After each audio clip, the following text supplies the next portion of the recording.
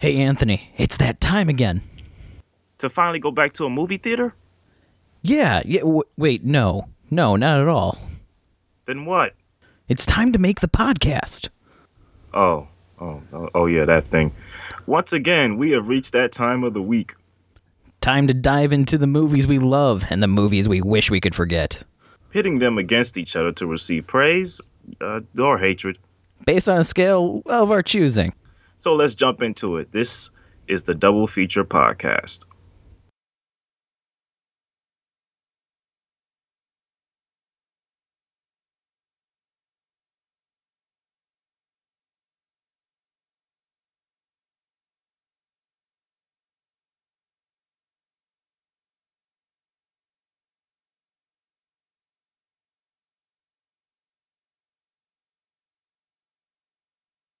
Hello, everybody. Welcome to another episode of Double Feature Versus. I am Anthony. I am Brad. Yeah, that's Brad over there. This is a special one, folks. This is a special one because this is one that is very near and dear to our hearts.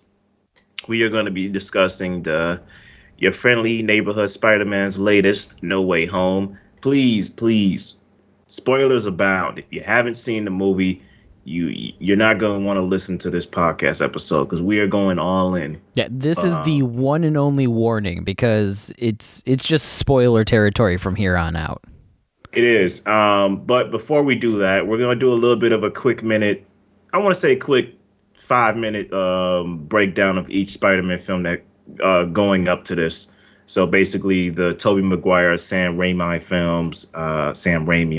Andrew Garfield, Mark Webb films, and then the two Tom Holland, John Watts films that came before this film. So let's just start off, man. Numero uno, Spider-Man. Oh, yeah. So the first one came out 2002. And basically, this was the first big superhero movie to start making big bucks for Marvel. Because previous to this, it was all DC movies. Superman, Batman, those were the movies that people knew of, superheroes. Well, I mean, Blade was around, too. Blade was around, but it wasn't as big. That one was also rated R, so it wasn't... What about X-Men? X-Men came after this. I thought the first X-Men was in it was 2001. First X-Men was... Because this one came out 2002.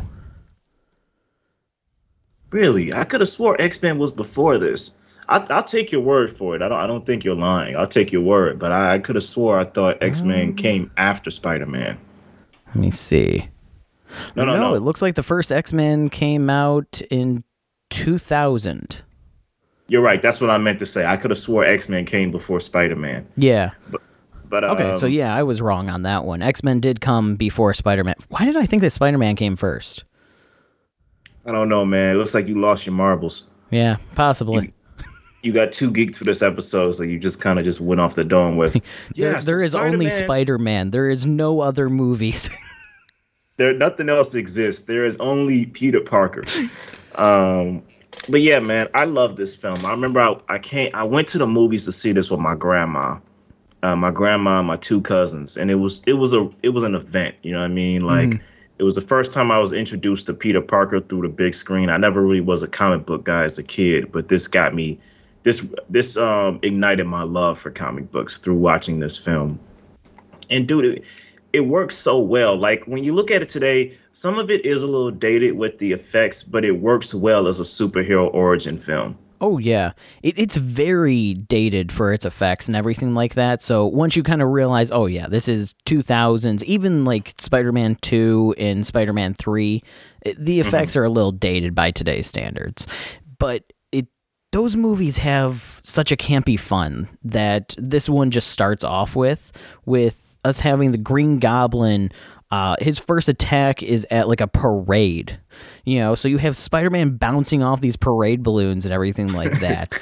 It's just such campy fun, and I still love it. I know that a lot of people like knack on it for not being as serious of like a comic book movie, but it wasn't trying to be a serious comic book movie. They don't know. Spider-Man is not serious. No, it was trying to be a fun comic book movie, and that's what it accomplished 100%.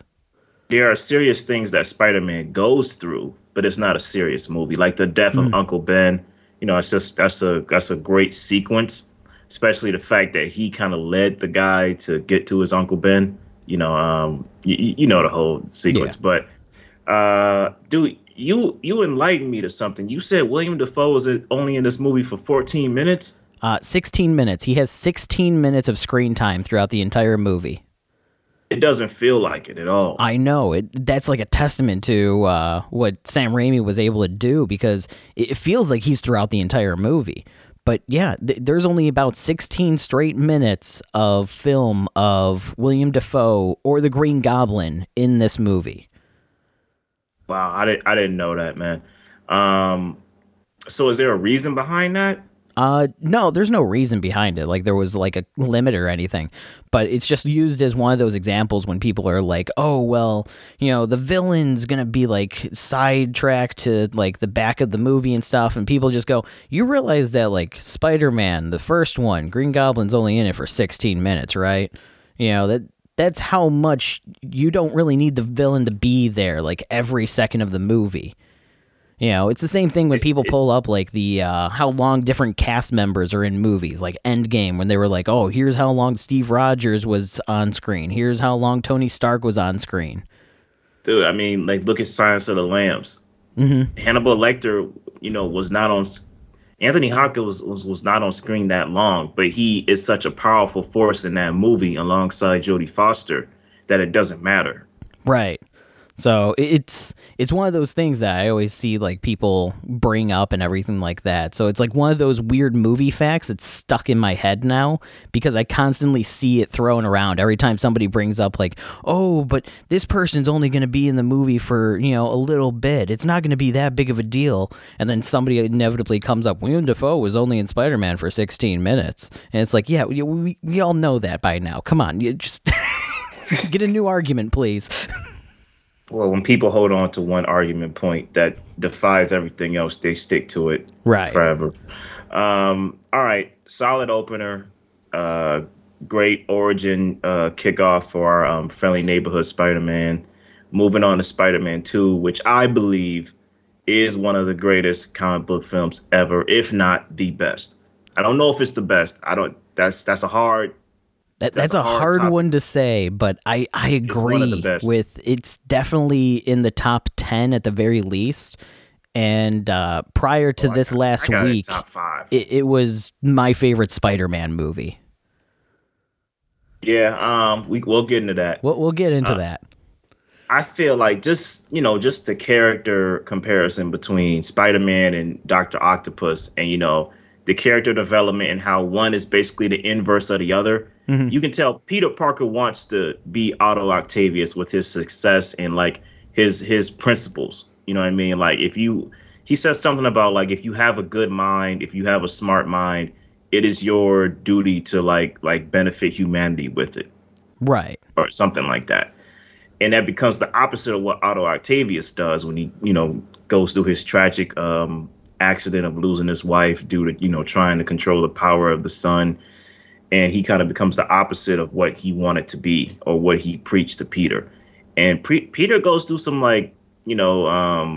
goes through some changes in this movie. He goes through a lot of hardships in this movie. He does. This movie is literally him balancing his being Spider-Man and being Peter Parker. Like, that's a huge theme in this movie, and they play it so well by showing like how he's not able to create the best of each world, and for a moment he even thinks of throwing away the Spider-Man persona at all completely, so that he can just be Peter Parker, because he's losing the people around him because he keeps putting them in danger, or he just doesn't have the time for them anymore. I love how this film is basically we can talk about how much of a mess the third film is when we get to it, but I love how this is just a great centerpiece. Like, you have Peter Parker, he settled in as Spider-Man by the end of the first movie, and now he's at a point where he's like, dude, I don't even know if I want to keep doing this. Like, my personal life is a mess.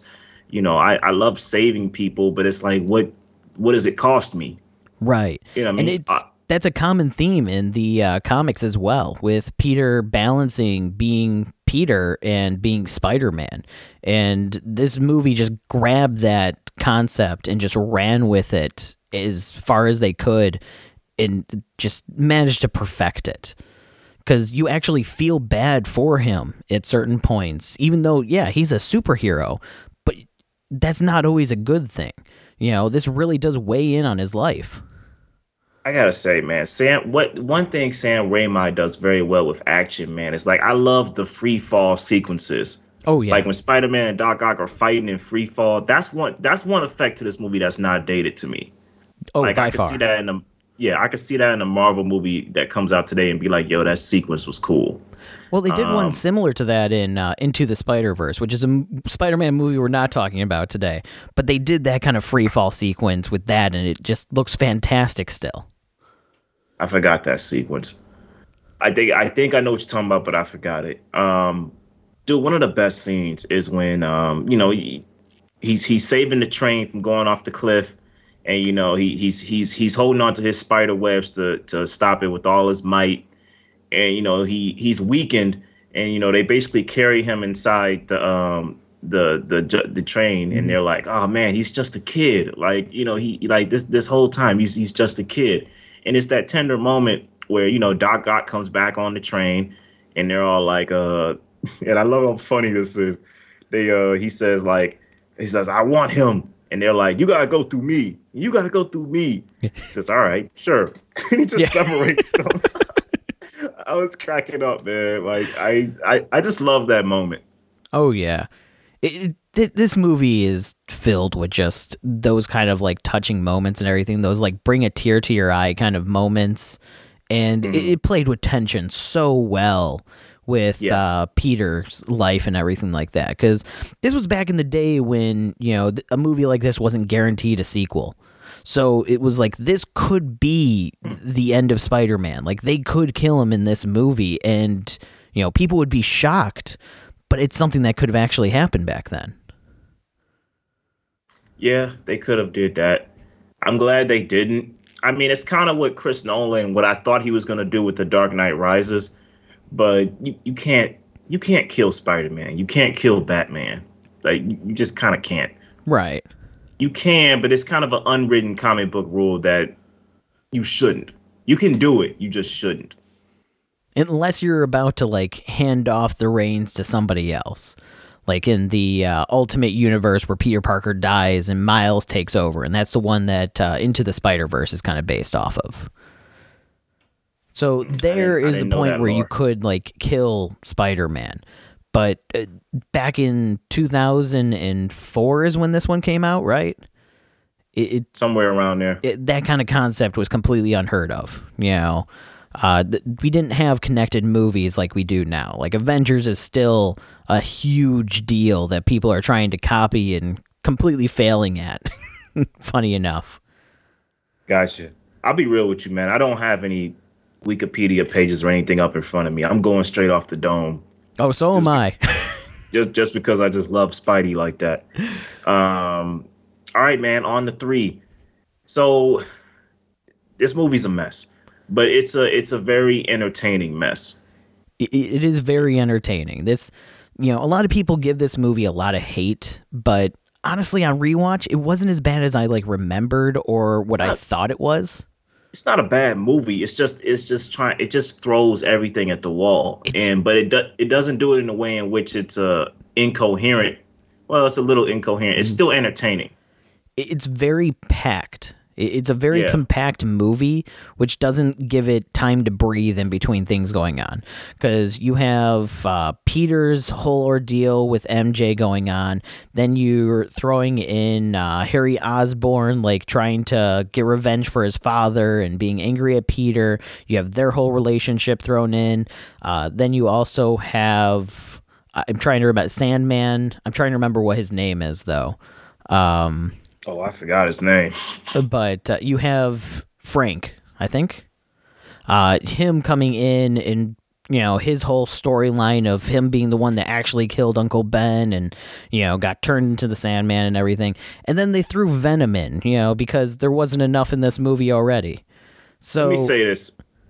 Go ahead. So this movie is completely packed in.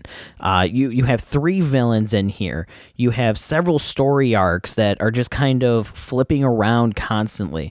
And while none of them are inherently bad, it's the fact that none of them get room to breathe before you're being thrown into another one that kind of makes this movie feel disconjointed in a way.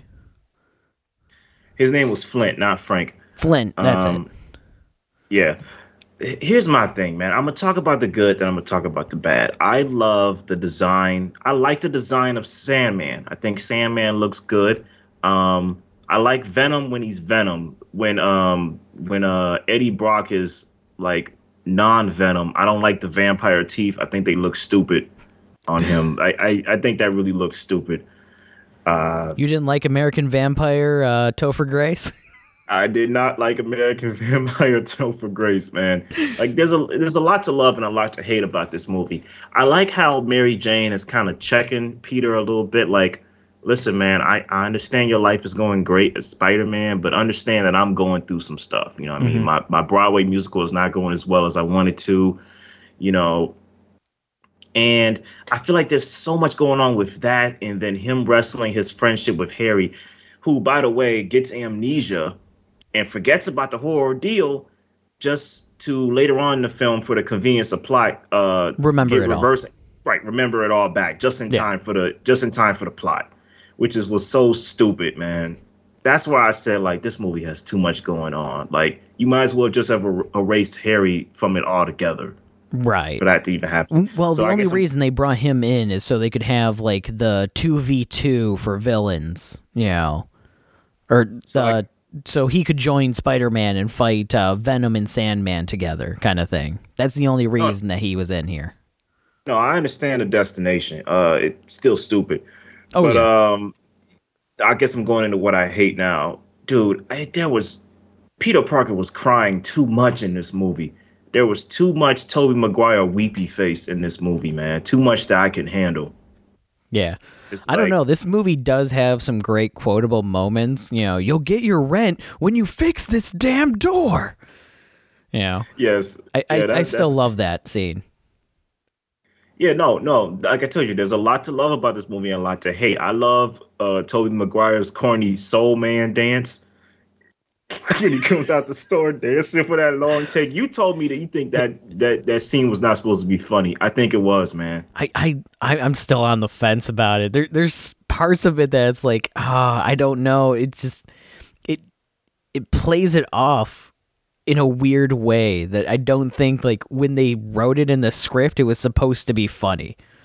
I think it was supposed to be funny. Because listen, man, while he's doing this, a lot of women are looking at him kind of like they're towing the line between attraction and like WTF. Right. Like, what's wrong with this guy? So I think it's supposed to be funny, man. I think it's supposed to be. It's like Peter Parker going to the dark side, but because it's campy, you know, quirky Peter Parker.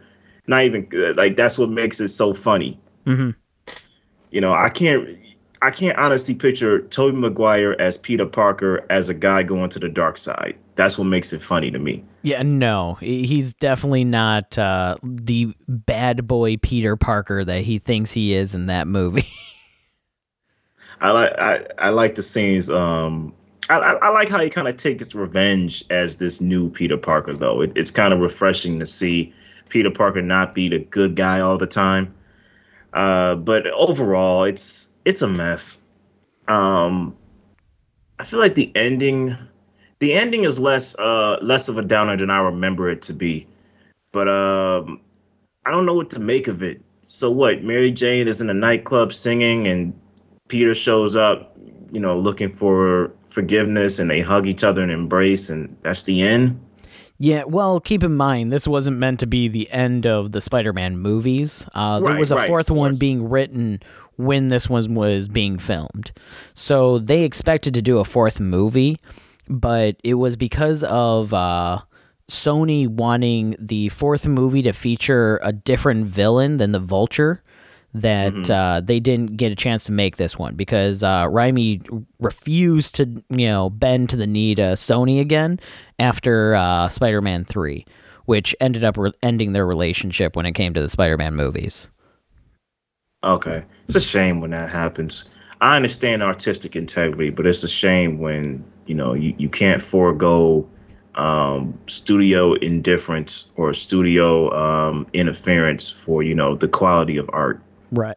Well, when you basically have 3 children, you're like, these 2 are perfect, but this one got mutilated by Sony. And you're like, I want to have a 4th. And Sony's already standing there with the knife going, yeah, we're ready for the 4th one. You're just like, maybe we don't do a 4th one. I think the 3 is enough. I think we're good with the 3 of them. Right. All right. So that wraps up the Sam Raimi trilogy. Gone but never forgotten. Yes. So, moving on to Mark Webb's films. These were my first time watching the Andrew Garfield movies, man. I was going to say, if I recall correctly, you haven't seen either of these movies.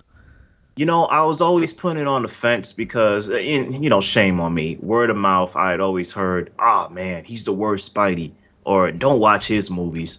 And I was like, well, Andrew Garfield was a good actor. I couldn't disagree with that statement any further. Yeah, I mean, like, I've seen him in The Social Network. I've seen him in Under the Silver Lake. How bad can it be? So, I walked in with a little bit of preconceptions. But, okay, starting off with The Amazing Spider-Man. So, this basically felt...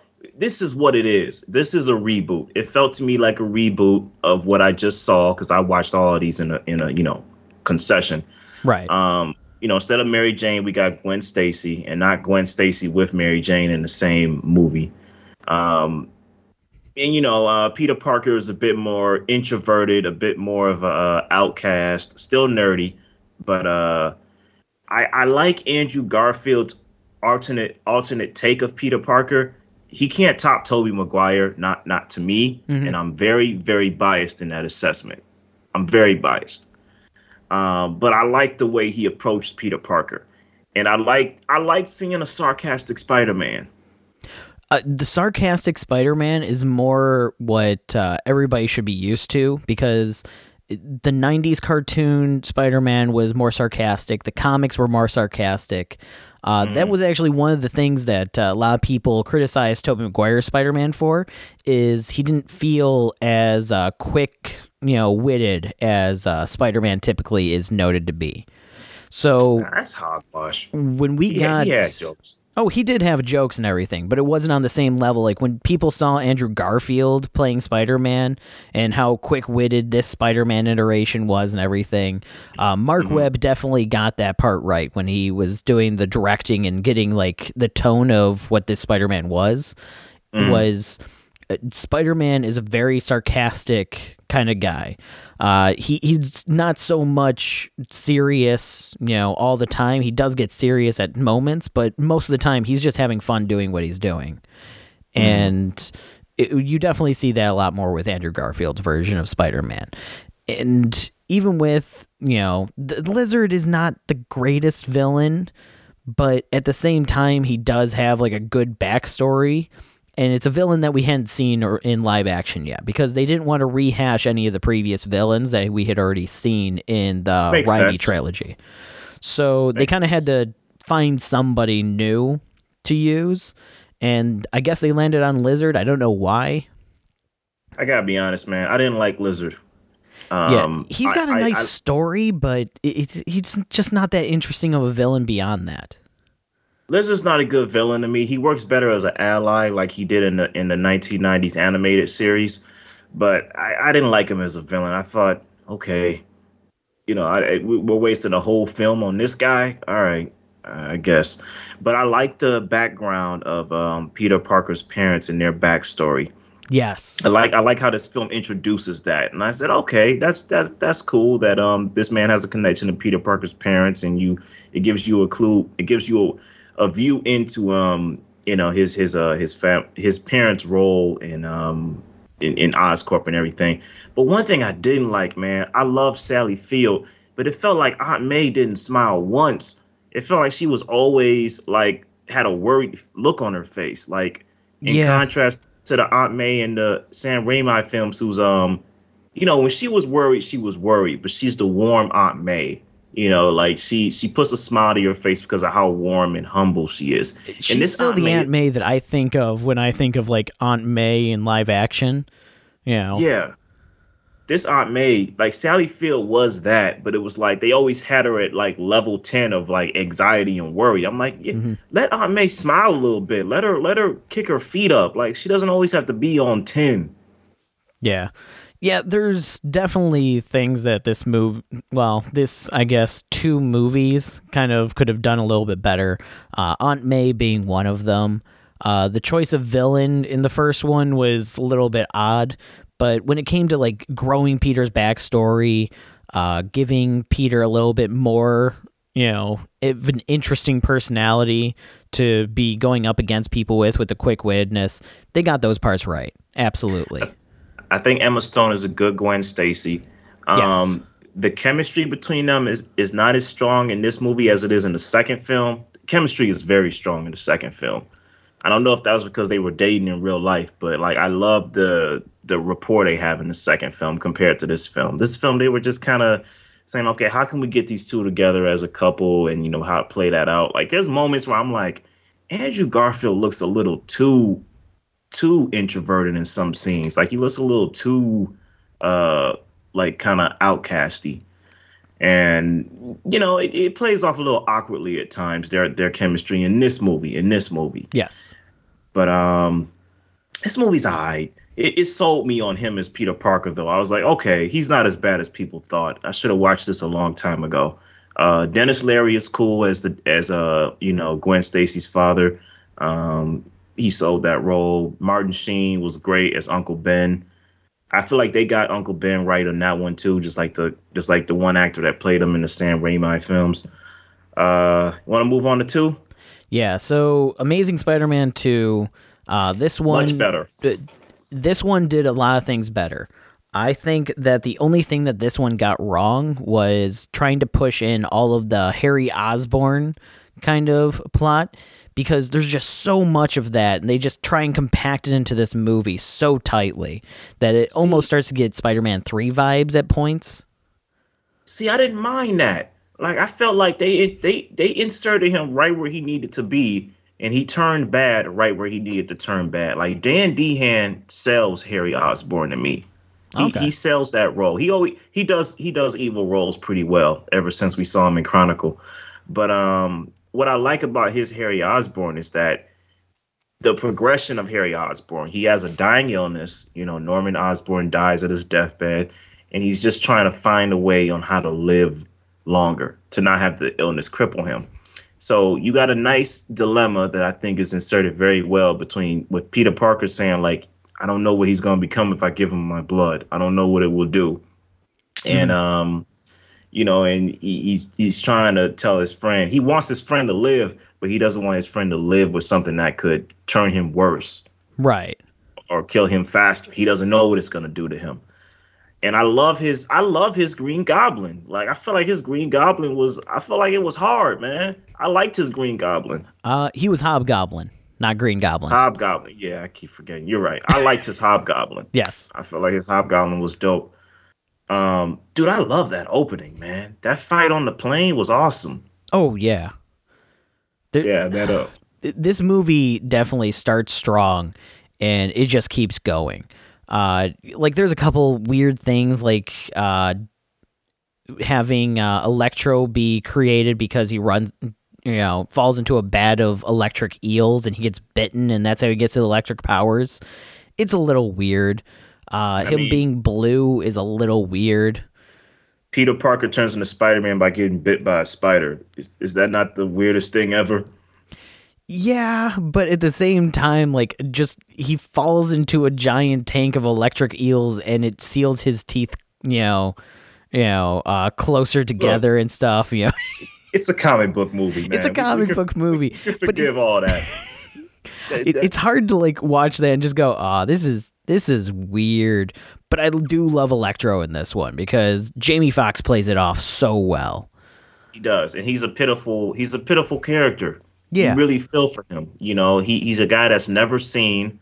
They kind of play that up a little too much, but I get why. You kind of got to dumb it down for the general audience. But he's a character that's never seen, and he feels seen when Spider-Man saves him. Right, and especially because he goes, he says his name, and you're like, oh my God, I couldn't do it without you. You're great and everything. And it just comes off with that charisma that Andrew Garfield has with this Spider-Man. This is a Spider-Man that never shuts up. And that is very accurate for some of the comic lines kind of Spider-Man. Right. Fast forwarding to the ending, though, man, that ending took balls. But I like that, though. Like, I like that. Listen, it's very sad, and you feel it when Gwen Stacy dies. Oh, yeah. But I like that it's kind of something that's been... This film has kind of foreshadowed it this whole time. It's kind of a will they or won't they kind of thing where the shadow of her father looms in Peter Parker's head when he tells him at the end of the last film, like, dude, you're going to run into a lot of trouble being Spider-Man. Just keep my daughter out of it. He's kind of wrestling with, should he be in Gwen Stacy's life or shouldn't he because of that? Right. Yeah, it's definitely a powerful thing. And that moment is ripped straight from the comics. I remember as a comic reader and everything, when they showed the trailer for this movie and they showed the clock tower, immediately everybody was like, oh, they better not do that scene. We're only in the second movie. They better not do that scene. And as soon as it started like getting up to that point, they went to the clock tower and, she's dangling there. And it's just like, oh my God, this is going to break me. I can't watch this. This is literally going to break me watching this because, you might have been sitting there going, oh, yeah, she might fall and everything like that. I'm sitting there going, oh, my God, if they do the back cracking noise, I can't do this. This is going to hurt so much. I didn't even know she cracked her back. I thought the web saved her in time. But then my wife was like, no, she hit her head. I'm like, no. Ooh, that's worse. It was the whiplash, and it cracks her spine. Oh, I thought she broke her cranium or something. Either way, it's tragic. But I love the powerful ending, though, man. I like the little kid that comes out when you. I like how they inserted Rhino at the end. Oh yeah. And I like the little kid that comes out when because Peter Parker he gives up the suit. He's like, man, I just lost the love of my life. I'm not doing this anymore. I like how the little kid comes out in like the little Spidey outfit. The Rhino kind of mocks him, and then Spider-Man. Yeah, because he has the mask on, right? He has the mask on, yeah. And then Spider-Man comes out and I tells the kid, hey man, go ahead and take care of your mother. I'll take care of this thing. I feel like that's such a powerful moment. Mm-hmm. My wife made a joke saying, man, if that was my son, he would get the whooping of his life when he came back to me. Like, why would you step out in front of a massive rhino creature like that? What is wrong with you? Oh, yeah, that's a great one. One thing that we didn't touch on for the Raimi trilogy, though, Spider-Man's suit. I love how they played with him getting his suit in that movie in the first one. And I love how they countered that in this one, kind of doing a similar thing where Andrew Garfield is looking for a costume. Because in the first one, he orders like a wrestling outfit. And that's how he like gets his start, is with a wrestling outfit. Eventually, he starts tuning it to the Spider-Man costume that we know for the Raimi trilogy. But with Andrew Garfield's, we get that at the beginning. Amazing Spider-Man, the first one, good suit. The suit in Amazing Spider-Man 2, I think, is still my favorite suit in all of Spider-Man live action. Like, the giant eyes, the blue-toned pattern and everything like that. It is such an iconic suit that it's you can tell immediately who it is when you see that. And I love it because it's one of the most comic accurate for the Amazing Spider-Man series. And if you ever look at like the cover of any of the Spider-Man comics and stuff like that, you'll see like the eyes are always like taking up almost about like 2/3 of the entire head.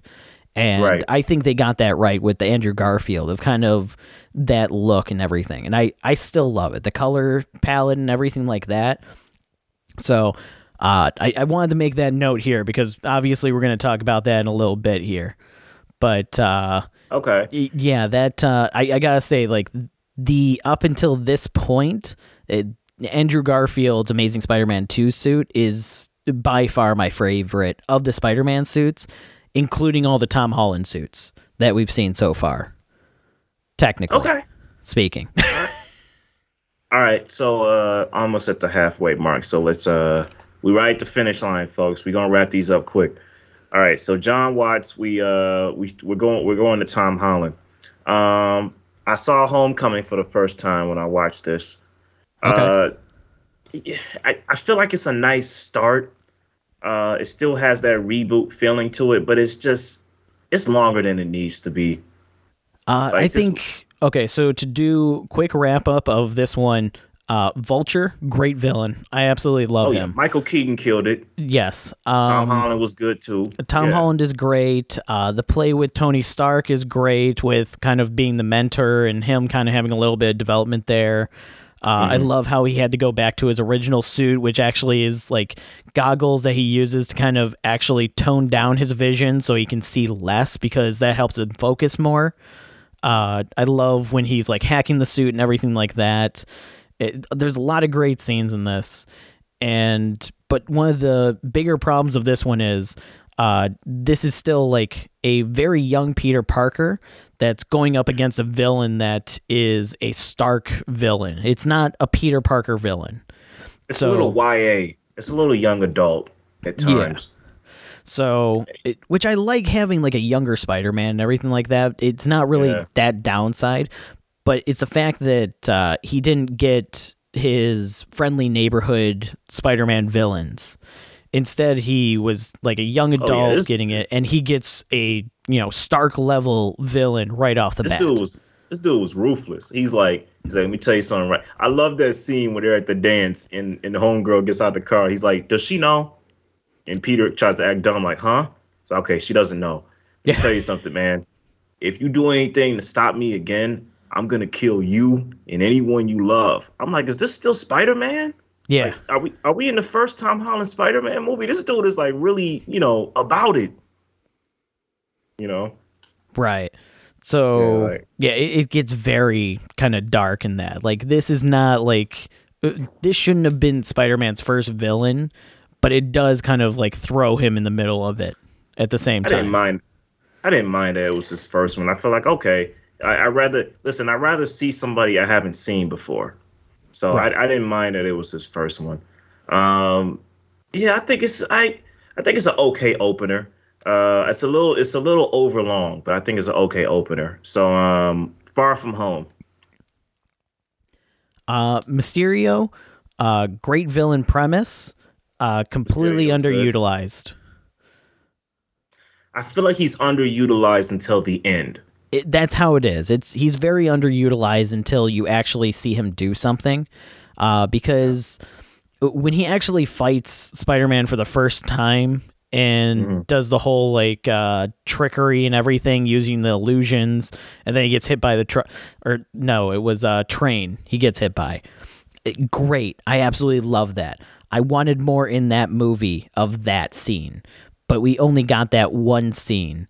And that was a shame because we had a Mysterio that normally Mysterio tries to play himself as a hero, but so that was nice to see, but we didn't get enough Mysterio being Mysterio.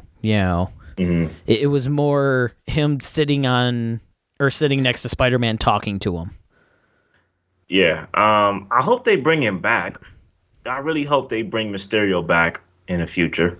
Yeah, I would love to see him come back and actually be more of an illusionist, like we saw in the one scene. Because Because, yeah, he just felt so wasted to me. Yeah. I don't think he's wasted. I think Jake Gyllenhaal, he's there. And he has his screen presence. He's there, and he does a good job. I feel like the character is a little wasted. And, you know, they play it up too long with him acting like he's one of the good guys. And we're like, dude, we know he's Mysterio. Yeah. Like, we know he's Mysterio. Like, we know he's the villain of the movie. Just get on with it. Right. You know, and, you know, Nick Fury's in this. I thought it was okay. I just thought it was okay. I love the ending.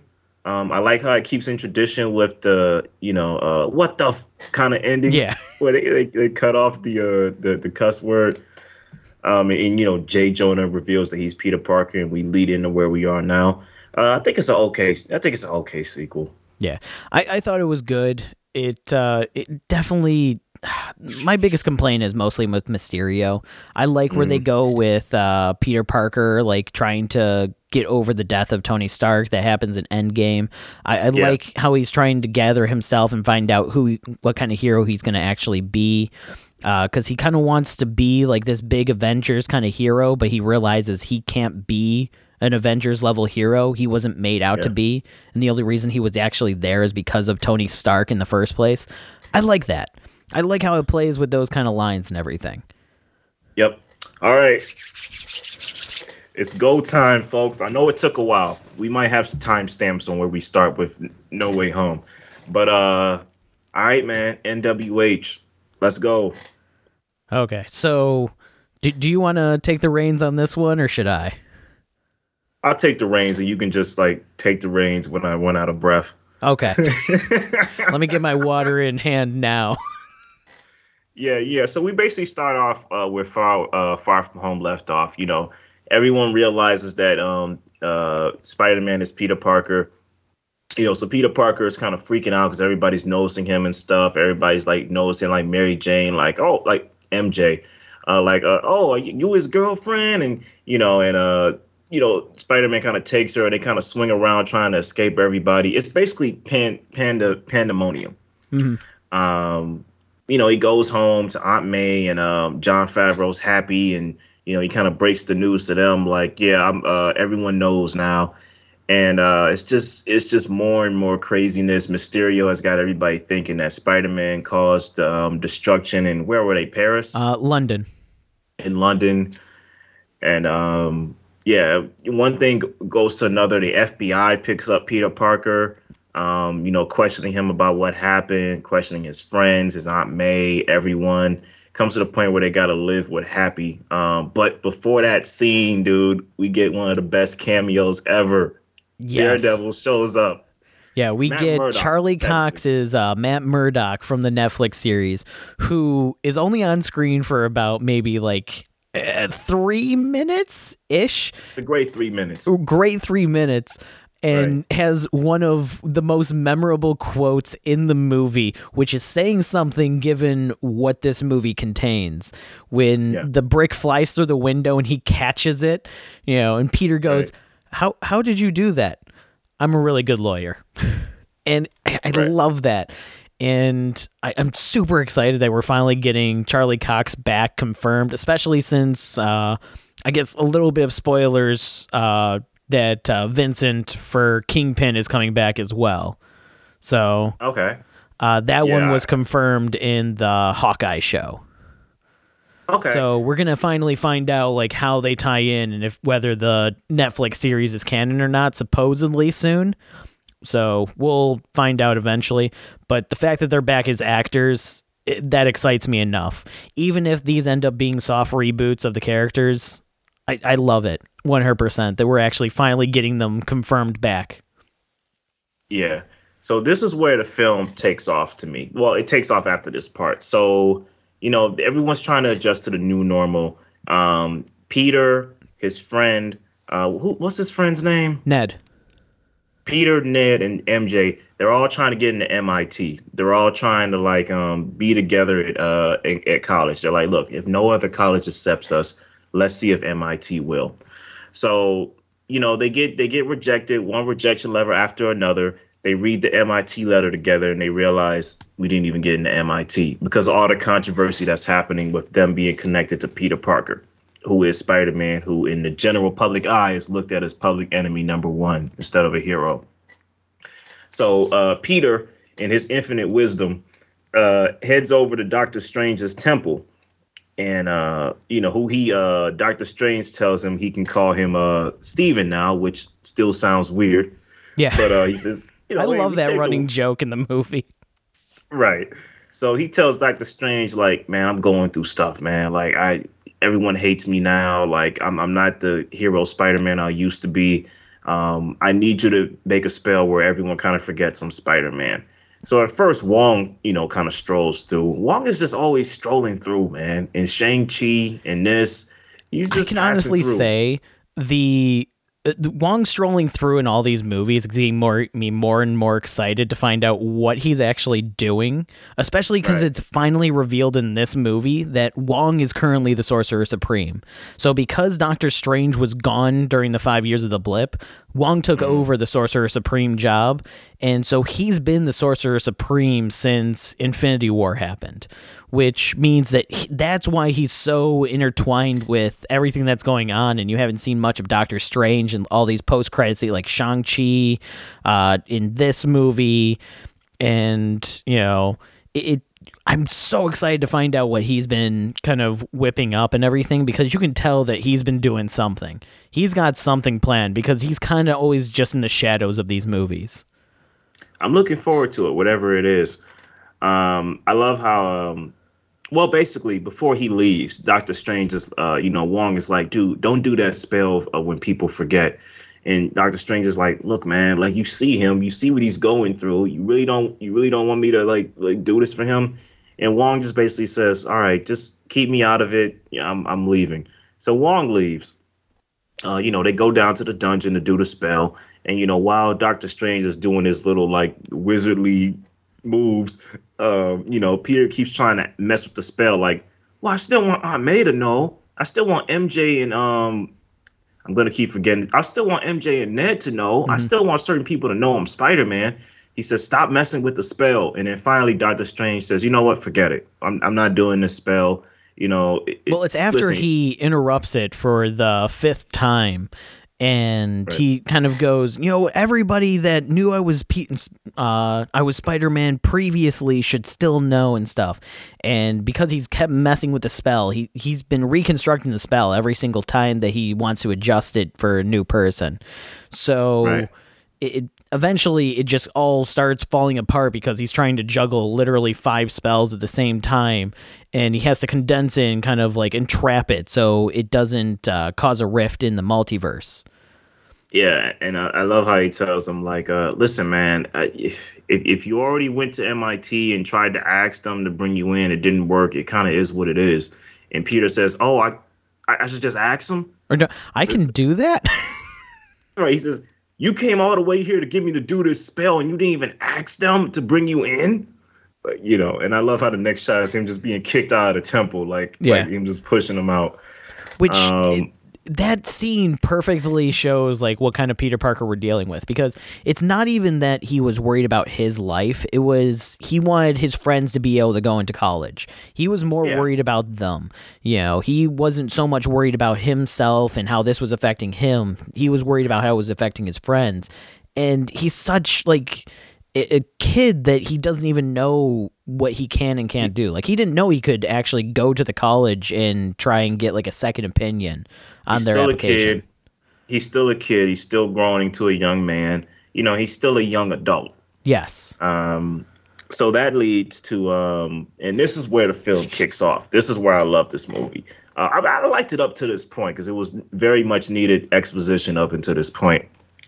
We go to the freeway where he tries to catch up with the representative from MIT, who's in traffic. He catches up with her and tries to explain to her, through a kind of funny dialogue that's saying, like, look, don't blame me for my friends, for them not getting to MIT. Give them a chance. I know I'm hated right now, but at least give them a chance. And Doc Ock shows up, and Green Goblin one of the greatest, villain entries in any Spider-Man movie. Just coming, the Claw reaching out from under the bridge, grabbing another one, grabs a car and throws it, and then Alfred Molina just pops in and says, "Well, hello, Peter," and it just it's so hyped up, and it's so great, and I love this scene so much. Credit, but I love this scene. I love that entry. I'm not gonna give it that much credit, but it is a dope scene. So basically, he him and Doc Ock fight, and I love how he just straight up hacks Doc Ock's tentacles. Yes, like he just straight up hacks the technology where he can now control the tentacles. Yeah, the tentacles integrate with his nano suit, which allows Peter to take over the nanobots that are now covering his tentacles to now take over the tentacles.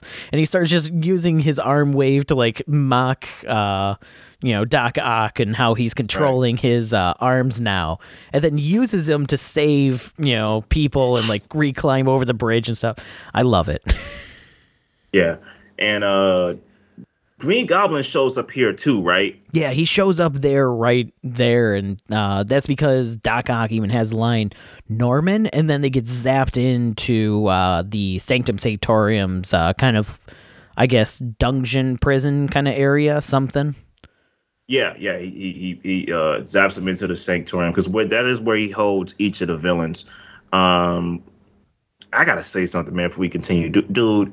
Green Goblin was out cold in this movie. William Dafoe was out cold. William Dafoe knocked this out of the park several times. Like every scene he was in, he took over.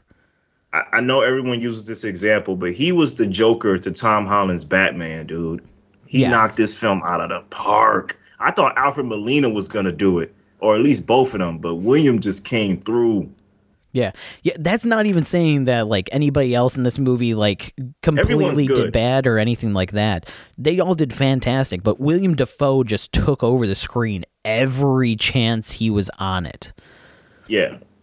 It's just like that moment when an actor is just in their bag and you just can't get them out of their bag. Yeah. Like you can tell William Dafoe has been waiting since 2002 to be able to put that mask back on. And he got his chance, and he just fell right back into the role. I'm willing to bet the conversation went, "Hey, do you want to come back as Green?" Yes, I do. We're doing a new. More. Yes, I want to come back. No more Aquaman. No more of this A24 stuff. Yeah. I've been waiting to put on the Green Goblin costume again. I can believe it. So I like his kind of trajectory in the film too. Like I love the surprise of we feel like he's defeated the Green Goblin when he kind of he's in an alleyway. He doesn't really know where he is. You hear the Green Goblin mask talk to him, and he kind of smashes the mask, and you almost feel like that's kind of the end. The laugh still goes on after the mask is smashed and stuff. So you're like, okay, he's still Green Goblin's still there. Yeah, so he runs into Aunt May and he's looking for help. He's at a homeless shelter that the Aunt May runs or works at, and he's looking for help and he's trying to get better. His main thing is dude, I want to feel better. I don't want to be I don't want to have this evil feeling in my mind. Yeah. He turns to Peter Parker saying, "Can you cure me?" Now, was the Electro and Sandman scene before this? It was before that. Because that was when they went through and they find Electro, and Flint comes in and he thinks that this is the Peter Parker from his universe. And, Tom Holland's Peter Parker goes, "Hey, help me get this guy and then we'll figure out what's going on here." And he, zaps Electro into the Sanctum Sanctorium. Flint kind of freaks out and goes, "What'd you do? Did you kill him?" and everything. And Peter freaks out and zaps him as well. So those two are imprisoned. The Lizard was already imprisoned by Doctor Strange off screen. Right, and then Alfred Molina's there kind of with his tentacles still controlled by Peter. Right. I love how Doctor Strange is like, "I found this thing in the sewer." And referring to the Lizard. Yeah. And it kind of, I feel like it's the kind of indifferent comment that the Lizard deserves because he's kind of an indifferent villain. Mm-hmm. Right? He's I don't know, man. I was even still kind of like, okay, even in this movie. You know, I like Rhys Ifans that plays him, but I'm like, the Lizard is just a lizard. But okay. So now I like how this film gave great fan service, dude. Like it knows the meme culture that surrounds Spider-Man. Like see, my wife didn't catch this joke, but there's a moment where Green Goblin is in the cage where he's thing. in the prison. Yeah. Right. He says, "Oh, you know, I'm something of a scientist myself." Yeah. And only a handful of people laughed in the theater. You could tell some people didn't get the joke. And you know, but I just love that line. He says, this movie is one of the most self-aware Spider-Man movies where it knows exactly what fans want and it gives it to them every single time. Because following this, you know, Peter decides that he wants to help the villains. Doctor Strange is like, we're going to send them back. And, you know, by this point, the villains have started to talk amongst themselves. And they're like, hey, I recognize you. Like Electro and Lizard recognize each other. Doc Ock recognizes Osborn. Osborn recognizes him. Flint is kind of just standing there like, I have no idea who any of you people are. And, you know, they're explained that these villains, they were like, some of them are going to die in their universe. And they're talking about it, like how Alfred, or Doc, I always want to say Alfred Molina, but because that's the actor. Doc Ock, like, mentions, you know, he was about to harness the power of the sun, and then he kind of like goes, well, hold on. No, I was about to die. No, I was dead. I'm pretty sure I was actually dead. You know, and Norman, I know you were dead. And Norman's kind of going, I'm not dead. You know what? Now that I think about it, yeah, I do remember dying. What is going on here?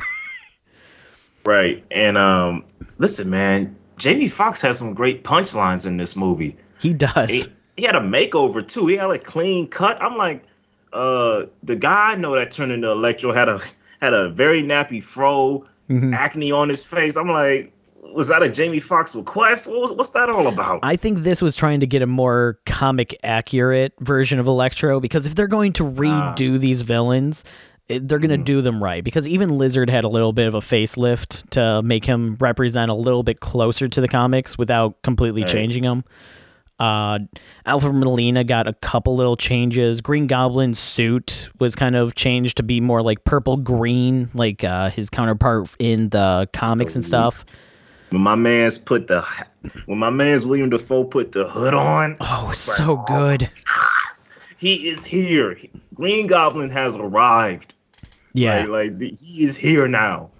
Oh man, that whole little showdown at Aunt May at Happy's place, like where him and Green Goblin are fighting through the levels in the apartment. I was like, dude, and you know he keeps the. I think I'm sorry about the mic. I think Tom Holland keeps fighting him, and he has this like Joker smile on his face. I'm like, dude, this character has arrived. Yes. So yeah, it's such a creepy smile too. Right.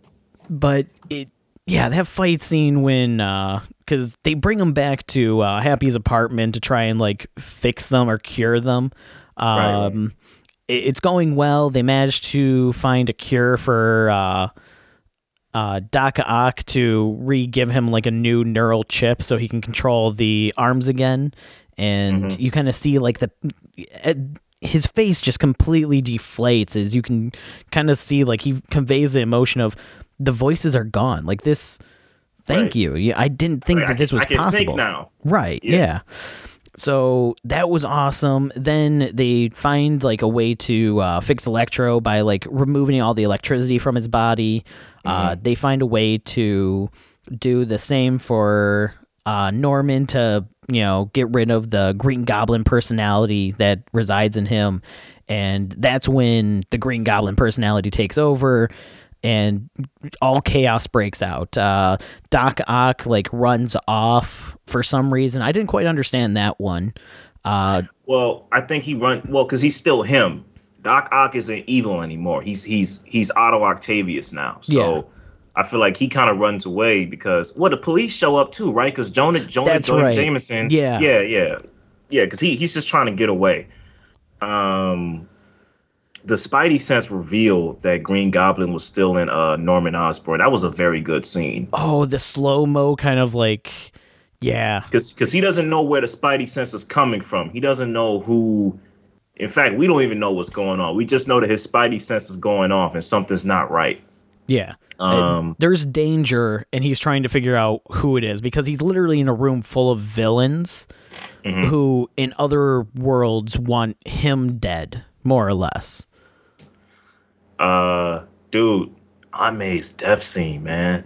That was a tear. That was a surprise. Yeah, that one hurt. Especially since she gave the famous line, with great power, there also comes great responsibility. And this one was actually direct from the comics. So it's the actual quote from the comics and not the, just simple down one that they gave in the first 2 iterations of Spider-Man. So that, I love that they actually went back and they did the full line. And that scene is a tear. That one hurts. Like it's a sad. Death that's it's very sad. But with it, you get Peter actually. This is his fault. This is happening because of him. Well, see, my wife tried to say that, but I disagree. It's really Aunt May's fault. She's the one that suggested to Peter this whole idea thing. But it was Peter who decided to. Well, it's Peter's fault that these people are here. Well, okay, fair enough. So it's because of Peter. Like it's. We'll get into that a little bit later, but it is Peter's fault that these people are here, and he is the one that decided to ultimately try and save them instead of sending them back by, fighting Doctor Strange, who I love that he literally traps Doctor Strange in the mirror dimension using geometry. That was a great sequence. Yeah, that was I loved a great sequence. Yeah, that whole cat and mouse game through the whole. So that's his world, right? Yeah, that's that's where Doctor Strange's power comes from, more or less. Yeah, that was a great sequence. I love that. Dude, we gotta get to the major reveal scene, dude. Yes. Now, the scene that surprised nobody, but still was such a relief to see. It surprised me how they introduced it, which I thought was very well done. Now, up until this point, I'm like, okay, I know Toby and Andrew are coming. They gotta come, right? I know Toby doesn't have like beef with Sony. I know Andrew doesn't have beef with Sony. They gotta come, right? It's just about when. Is it gonna be an end credit kind of thing, or so we got MJ and Ned at Ned's grandmother's house. Yes. Yeah, and Ned is funny how Ned is learning how to open portals and stuff, and so they're trying to figure out where Peter is. So Ned is like, I want to find Peter Parker. Bring Peter here. So he opens this portal, and we see Spider-Man, in the far off distance, and they're like, Peter, come here, come here. It was so cold how they did this because I thought it was really gonna be like Tom Holland. Man, no, as soon as he turned around, this is what I was talking about earlier with the giant eyes that they did on this suit and no suit since, where those eyes take up 2/3 of the face. That you immediately, as soon as he turned around, I was like, oh, they're doing it. They're doing it. Oh my God. They better not close that portal. Son of a bitch. If they close that portal before he comes through, I'm going to riot in this movie theater right now. You'd be the only critic in the theater damn it. Yeah, every other critic would have been like, what the hell's that guy's problem? And I'd be just there trying to pull up the chairs in the theater just going, no, they almost did it. Oh, man, let me tell you something, man. When he hopped through that screen, took off the mask, it was Andrew Garfield. There was applause, man. Oh, yeah. I was clapping my hands, and I was like, yeah, man, Andrew. Because I said, in one part of my mind, I'm like, yes, Andrew's in it. Other part of my mind, now I know Toby's coming. Now the question is, how long is it going to be before Toby shows up? And it's about 30 seconds. I like the little report he has with MJ and Ned, where they're like, prove you're Spider-Man. He says, well, I mean, he holds the ceiling, Oh, right? yeah. He jumps up and he's hanging from the ceiling. No, crawl across the ceiling. Really? Really? And so at this point, he does the spell again. Now, I know Toby's coming. I just want to know how they're gonna do it. So, he does the portal. You see this guy with what's the joke Andrew Garfield made? Looks like a youth pastor. Yeah. You see this guy with this youth pastor come in, it's Tobey Maguire. Man, when I tell you the audience was hooting and hollering, I was clapping my hands fiercely. It's like I was 13 years old again, man. I got hype. I was like, Toby! Of course, Toby comes through. And before we move on, what was it like with the critics? Was everybody just being professional, or nobody clapped their hands? When Andrew Garfield came on screen, there were some claps and everything like that. When Toby came on screen, keep in mind, this was a theater, like an IMAX level kind of theater with 10 people in it. So okay, it was a very small crowd because they only let the press in. So right. Even if like only 3 people clapped, it would just echo throughout the entire thing because there was nothing else in that theater. But yeah, there was some joy with that one. Yeah, I was trying to keep my professionalism, during that. I literally clenching the seats, fingernails digging into it and just going, I want to scream so bad. I almost stood up and did a fist bump, man, but I didn't want to embarrass my wife. But yeah, man, when Toby came through, man, I was fiercely clapping my hands, dude. And I like the little funny scene between him and Andrew where they both get their spider sense, like, you're not their friend. And, they both kind of shoot webs at each other at the same time. Yeah, man, that's just such a great moment. But we can move on. Yeah. So from there, let's just kind of speed cut a little bit. Yeah. The Spider-Men are all introduced to each other. They kind of, say that they've also had losses. Andrew Garfield, I'm just going to go by their actors' names because they're all Peter, and they even make a joke about this in the movie. But right. Andrew Garfield makes the remark about Gwen Stacy. You have Tobey Maguire making the remark about how he almost lost everything that he ever had and everything. So they understand it. Then they, remark about Uncle Ben's words and how Aunt May was the person that gave it to Tom Holland. But even though they were still Uncle Ben's words, I love that. So it kind of tunes everything together nicely. And then they decide to work together to try and cure the villains. And because why not? Well, they're Spider-Man. They still care about people and they want to help people. Like Toby said, it's what we do. Yeah, it's what they do. And so I guess I want to say the science part of the movie has a lot of great banter and scenes with it. The most memorable of which is obviously when they're trying to get their web fluid and everything like that, and Toby kind of goes, "Web fluid? What's that for?" So we can swing and everything. Oh, you don't have web fluid? No, I just it just sprays a web shot through his arm and everything. And I love the expression that Andrew gives during that, and even a little bit when they're talking and you can see Andrew in the background. He's still kind of just staring in disgust at Toby for a minute before kind of snapping back to the conversation. Right.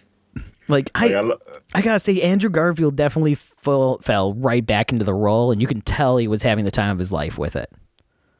Yeah, I could tell. I could tell they all were having fun. Be honest. And I love how they bring the meme to life, where Ned comes in and says, "Hey, Peter." They all go, "Huh?" Oh, and they do the pointing at each other. It's like, no, Spider-Man. We still don't know which one you're talking about. The one near the computer. Yeah.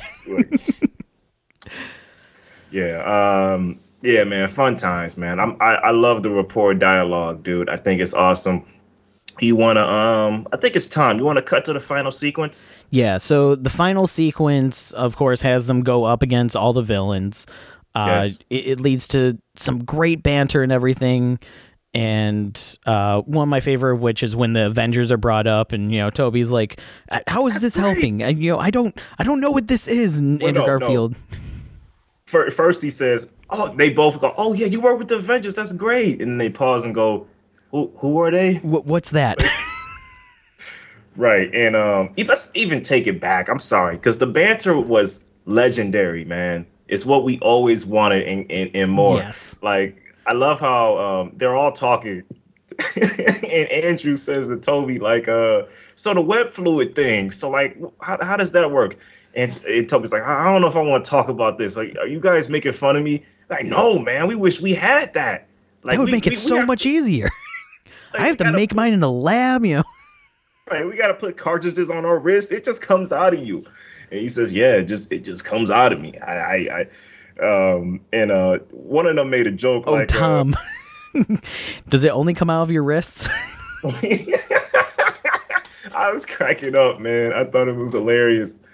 And there's this one point where, and it played so much to Andrew's Peter Parker, where like kind of like his low confidence a little bit. Where he's like, man, you guys are awesome. Like, it ain't me, I'm lame. And I like how Tobey Maguire goes, no, man, you're amazing. Like, no, I need you to know that. Like, you're amazing. And Andrew Garfield nods, like, yeah, I am amazing. You guys. Thank you. I needed to hear that. You know, Andrew Garfield. I can honestly say, you know, I would love to see Tobey come back and do another Spider-Man. I need Andrew Garfield to come back and do another Spider-Man. Like, I need it in my soul for it to happen. I feel like that scene happened to all the criticism that Andrew Garfield gets for Spider-Man. Oh, that's absolutely what it was. And then they used it to turn into a pun for The Amazing Spider-Man. You know, right. Like, you're amazing. Oh, I just caught that. Yeah.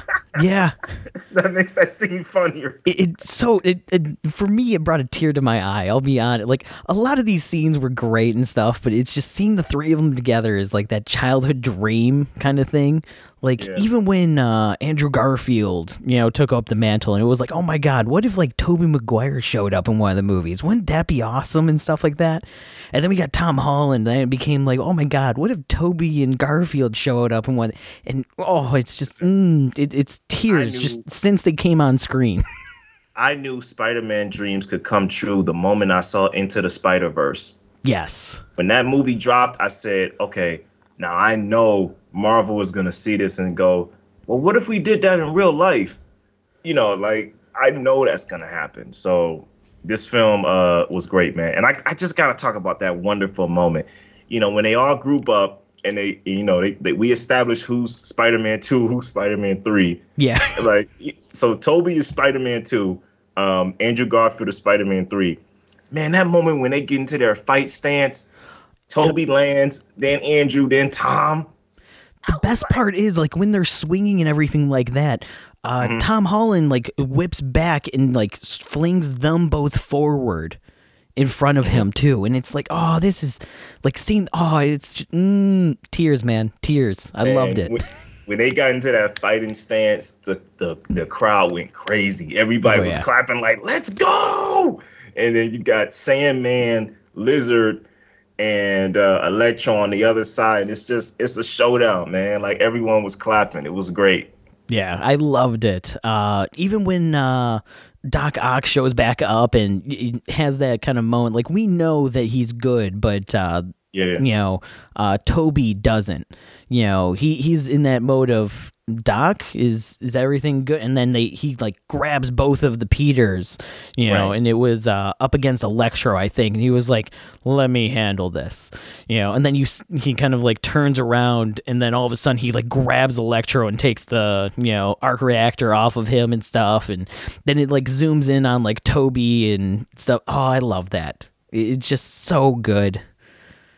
Yeah, I like the little dialogue they have where going back to Spider-Man 2, he says, Peter, how you doing? And Tobey kind of nods like, I'm doing better.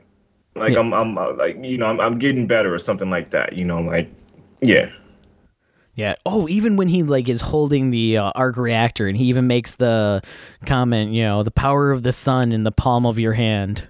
Yeah. You know, and then he hands it off to Peter, you know. I think it was so great that we rushed and watched all the films where we saw this, because all of the key dialogue that came back made it so much better. You know what I'm saying? Oh yeah, this movie was a giant Easter egg hunt for Spider-Man fans, and it was so worth every moment of this movie. Is just perfect. Just chef's kiss perfect. It is. So the final fight between Green Goblin and Tom Holland. Tom Holland's in battle mode. He wants to kill Green Goblin, and Green Goblin loves that because all Green Goblin knows is hate. Mm-hmm. That's what fuels his character, hate. So he's getting close to killing the Green Goblin. He grabs the man's the glider. The glider. Call back to the first one when he died. And Toby steps in and stops him. Oh no! Wait before this scene, dude. We gotta talk about when Andrew Garfield saved MJ. That was a great scene. That scene. Oh, that one still hurts my heart a little bit, just in the right ways. Because it starts off with MJ falling off of the scaffolding and falling down, and Tom Holland goes to jump down to save her, but he gets intercepted by Green Goblin. And then you have Andrew notice this and jump, and instead of trying to thwip and get her that way with the webbing, he just dives down to grab her and catch the brunt of the landing, knowing exactly how to do it. And just the tears that he starts doing, it's enough to throw you off a little bit as well. And like in canon, kind of in head canon and everything, he's been reliving that moment in his life, every day since it happened, and just waiting for a chance to redeem himself. And he got the chance, and he made it. He stuck the landing and saved somebody in the same way that he wished he could have saved Gwen Stacy. And I love that scene. If only Gwen Stacy just would have stayed put, man. Like, I remember going back to that film, and I'm like, she just should have stayed her ass where he told her to stay on the taxi cab. Like, none of this. But that wasn't her character. It wouldn't have made sense if she did that. I ain't hearing all that. It's like I told my wife, you see what happens when you don't listen? You see what happens when you don't listen to your man? Like, but anyway, fast forward. Back to Green Goblin and Tom. So basically, Tobey Maguire comes in and stops Tom from dropping the hammer, and Green Goblin stabs Tobey. Now, I said in my mind, I know damn well they're not gonna bring Tobey back just to kill him. If they do that, I'm upset. Everything that happens before this point means nothing to me if they kill him. I would have seen that as like a fitting end for that Spider-Man if they did that. Like, that would be ballsy to bring him back to kill him off like that. And in a certain way, I would have kind of respected it as like a closing out for that Peter Parker. I wouldn't have respected that, man. I would have been a little mad. Like, I know y'all did not just kill off the best Spider-Man ever. I know y'all did not just do that, man. That would have been unforgivable, man. I forgave them killing off Iron Man. Not that. Okay. Not that. But, he does end up getting the cure to Green Goblin. He doesn't kill him. Toby kind of talks him out of it because, you don't want to go down that path. I've gone down that path. Trust me, you don't want to go down that path kind of thing.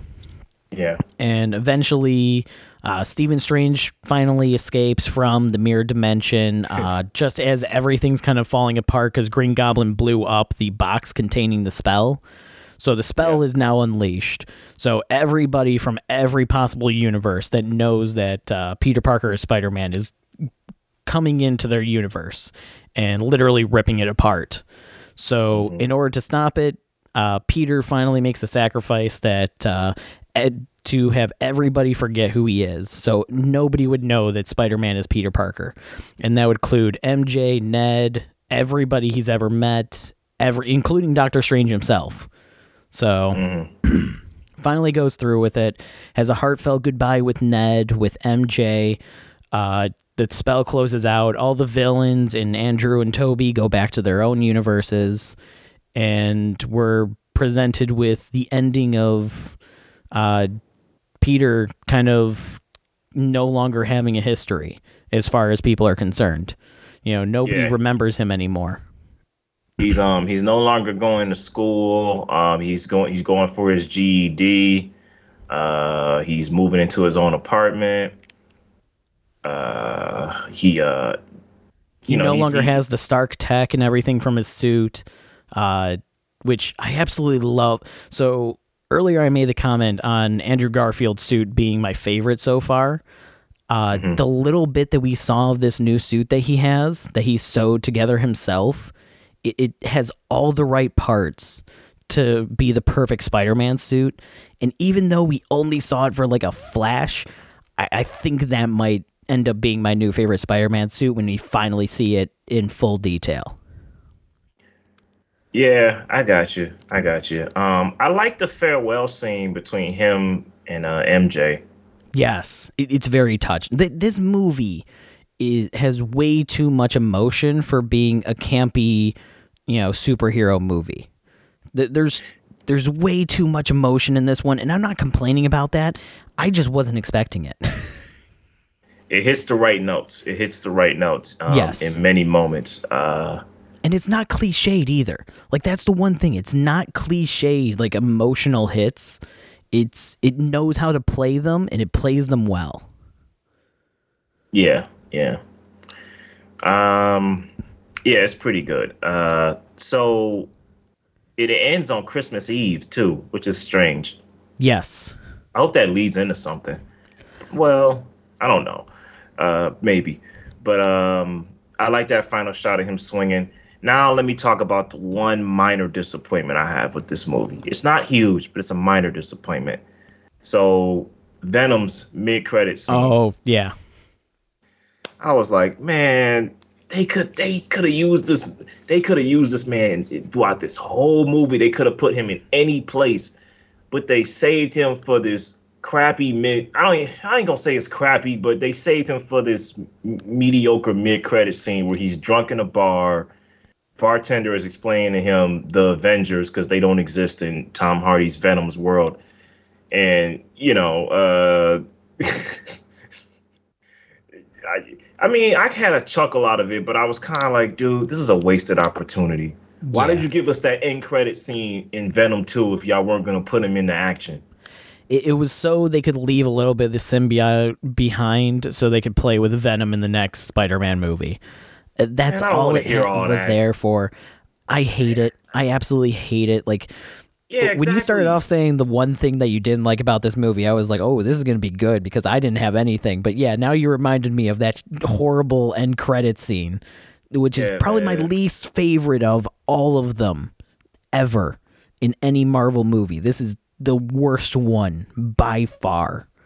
I'd have to revisit all of them to make that distinction. Now, I don't even need to. I already know because it's the only one that I literally watched and I got pissed off by watching. Was that Harry Styles ending scene from Eternals a end credit scene, or was that right before the credits? I think that was... Well, it was a mid-credits, the same as this one was. Yeah, that movie, that was kind of whack to me because I didn't even know who his character was. Oh, see, that one I was like, oh, that's cool. They're actually bringing him. Okay, they're going to do... I like where this is going. This one I was like, I don't like where this is going at all. Delete that. Remove it. I hope this gets removed from the movie between now me seeing it and it premiering. I don't think it's the worst one, but it's one that I kind of was left kind of like, really? You just brought him back to leave that symbiote behind? Like, why not have the real Venom we have now fight Peter Parker?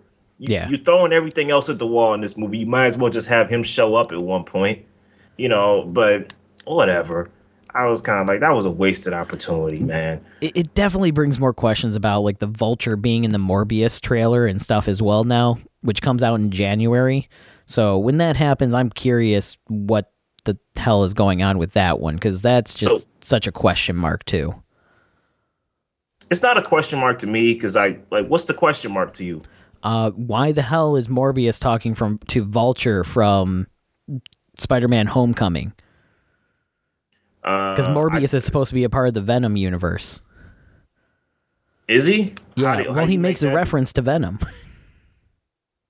Yeah, you're right. He makes that Venom joke in the trailer. That is confusing. And then there's also the poster of Sam Raimi's Spider-Man in the trailer. I think that's just kind of a wink to the audience. But we'll see. You excited for Morbius? It was mixed. I'll go see it. I'm not exactly like counting down the days for it, but I'll see it because it seems like an interesting movie, good or bad. Yeah. All right, man. So, biased review, straight classic, 5 out of 5 for me for this movie. That's a biased review.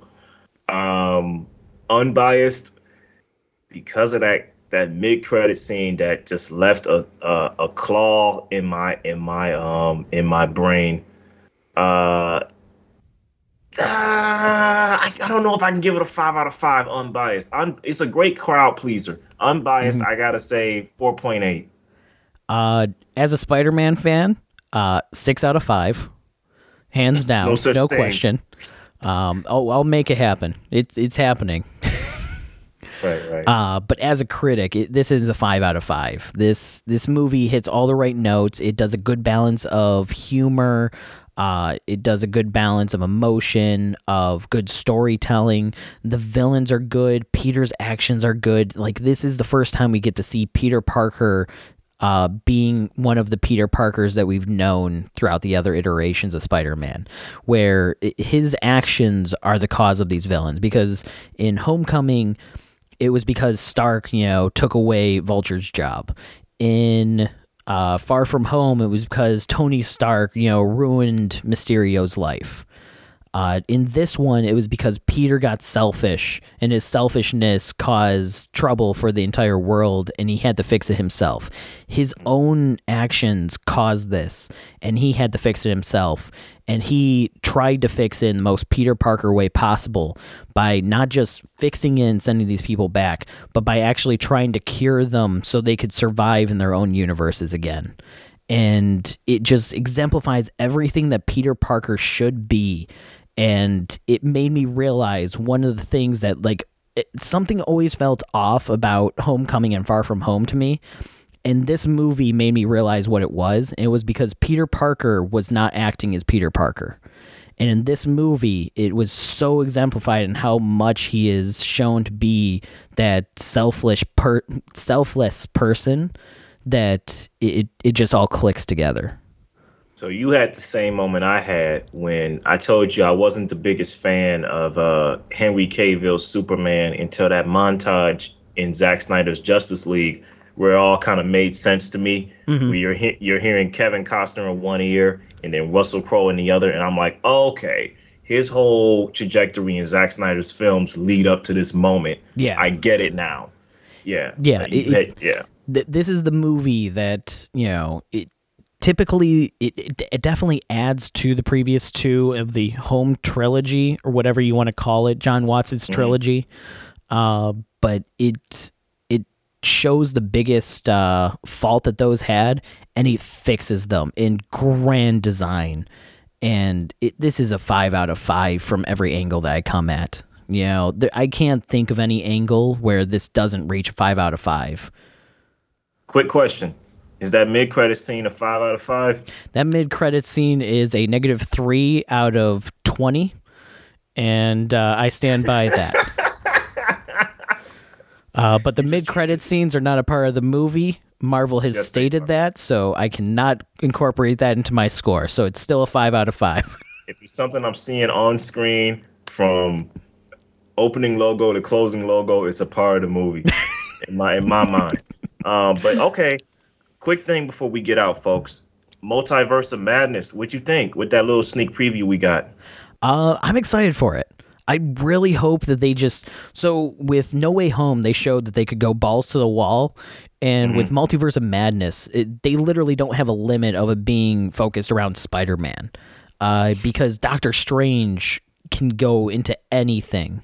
So I really hope that, Spider-Man went balls to the wall. I hope Doctor Strange just hulks right through that wall and just keeps going through an entire, building, just going through every verse that we could see. Because we got Toby and Andrew in this one. We could get the original X-Men in the next one. We could get the rebooted Fox X-Men in the next one. We could get Ghost Rider in the... There's no limit to who we could get in the next one. Are you talking about bringing my man Hugh back? I would love to see it. And if they were going to do it for like a cameo moment of that like little snide, here it is, this is the movie it's going to happen in. They already did that, Deadpool 2. But I hear what you're saying. Yeah, there's no restraint on this one. That's what excites me the most about it, because they're playing with the multiverse and there's no rules that they have to abide by. I just love how we're full circle here, man. We came from Sam Raimi's Spider-Man to this, for him coming back for this sequel. Yes. Now, I'm excited to see. So, picking off where WandaVision left off, I'm excited to see Doctor Strange come across Wanda. And I love how he immediately says, look, I'm not here because of what you did in that town, which I think still makes her look like a dick. Right. Like she was a dick for that whole series. But I like how he says, he basically needs help with the multiverse, right? Like, yeah, there's monsters coming in. I need help from somebody else, you know, and right. He knows that she's a Nexus being. So he already knows that she's more powerful than him. And it looks like he's getting a punishment for what happened too in this movie. Like he's a little punished for doing that spell. Oh yeah. On top of that, I love that Chitwell Ejiofor. I always mess up his last name. I love that Chitwell is coming back for this film, and they're finally showing his character as the villain he is in the comics. Mm-hmm. What's his name again? His character's name. I want to say it's not Mordo. It's Mandu. I'd have to look it up, to be honest. I can't remember off the top of my head. Well, either way, I'm glad that they're bringing him in as a villain, like the way his character's supposed to be. So that'll be nice. It looks good. It looks like a solid movie. I think I'm going to I'm going to see it, and I'm going to enjoy it. You think that's an opening day movie? For me, most Marvel movies are opening day movies for me. You know, so it's going to be an opening day. Like Morbius is going to probably be an opening day movie for me. You know, that doesn't mean that I'm super excited for it. It's just, if I don't see it opening weekend, the chance that I'm going to see it in theaters kind of goes down by like 90%. Listen, man, opening day to me means that, you need to see this movie opening day because you don't want to run into spoilers on the internet. And let me just say, everyone has been on their best behavior. I don't know if it's the friends I have or the places I lurk, but everyone's been on their best behavior, not spoiling No Way Home. Oh, I know that I was literally like shaking, holding my phone at the end of the movie, just going, I can't say anything. I can't say anything to anyone. I have to wait 3 days before somebody else I can talk to about this. When I saw you make your post saying, hey, I'm heading to the screening, I said, okay, see you later, social media. Yeah. I'll get back to you in 3 days after I see this. Because I knew it was coming, man. I knew it was coming. But the thing about this movie is I had to be careful what I said. Because if I say, awesome film, will give you great nostalgia, I'm already ruining what happened. Right. Like, I just had to say, awesome movie, and just leave it at that. Like, I wrote a spoiler-free review for 8-Bit Waffles that you can find right now on the site, and that review was like one of the hardest to write because it was like, and oh no, I can't mention that. Well, you're gonna have to trust me that these people just definitely fit into this universe, and it was difficult. It's a crowd pleaser. The end. Yeah, pretty much. Yeah, man. All right, folks. Well, thank you for joining us for this episode. Well, I know we went a little bit over the hour mark, but we had a lot to say about No Way Home. Catch you on the next one. Like, share, and subscribe. Have a good one.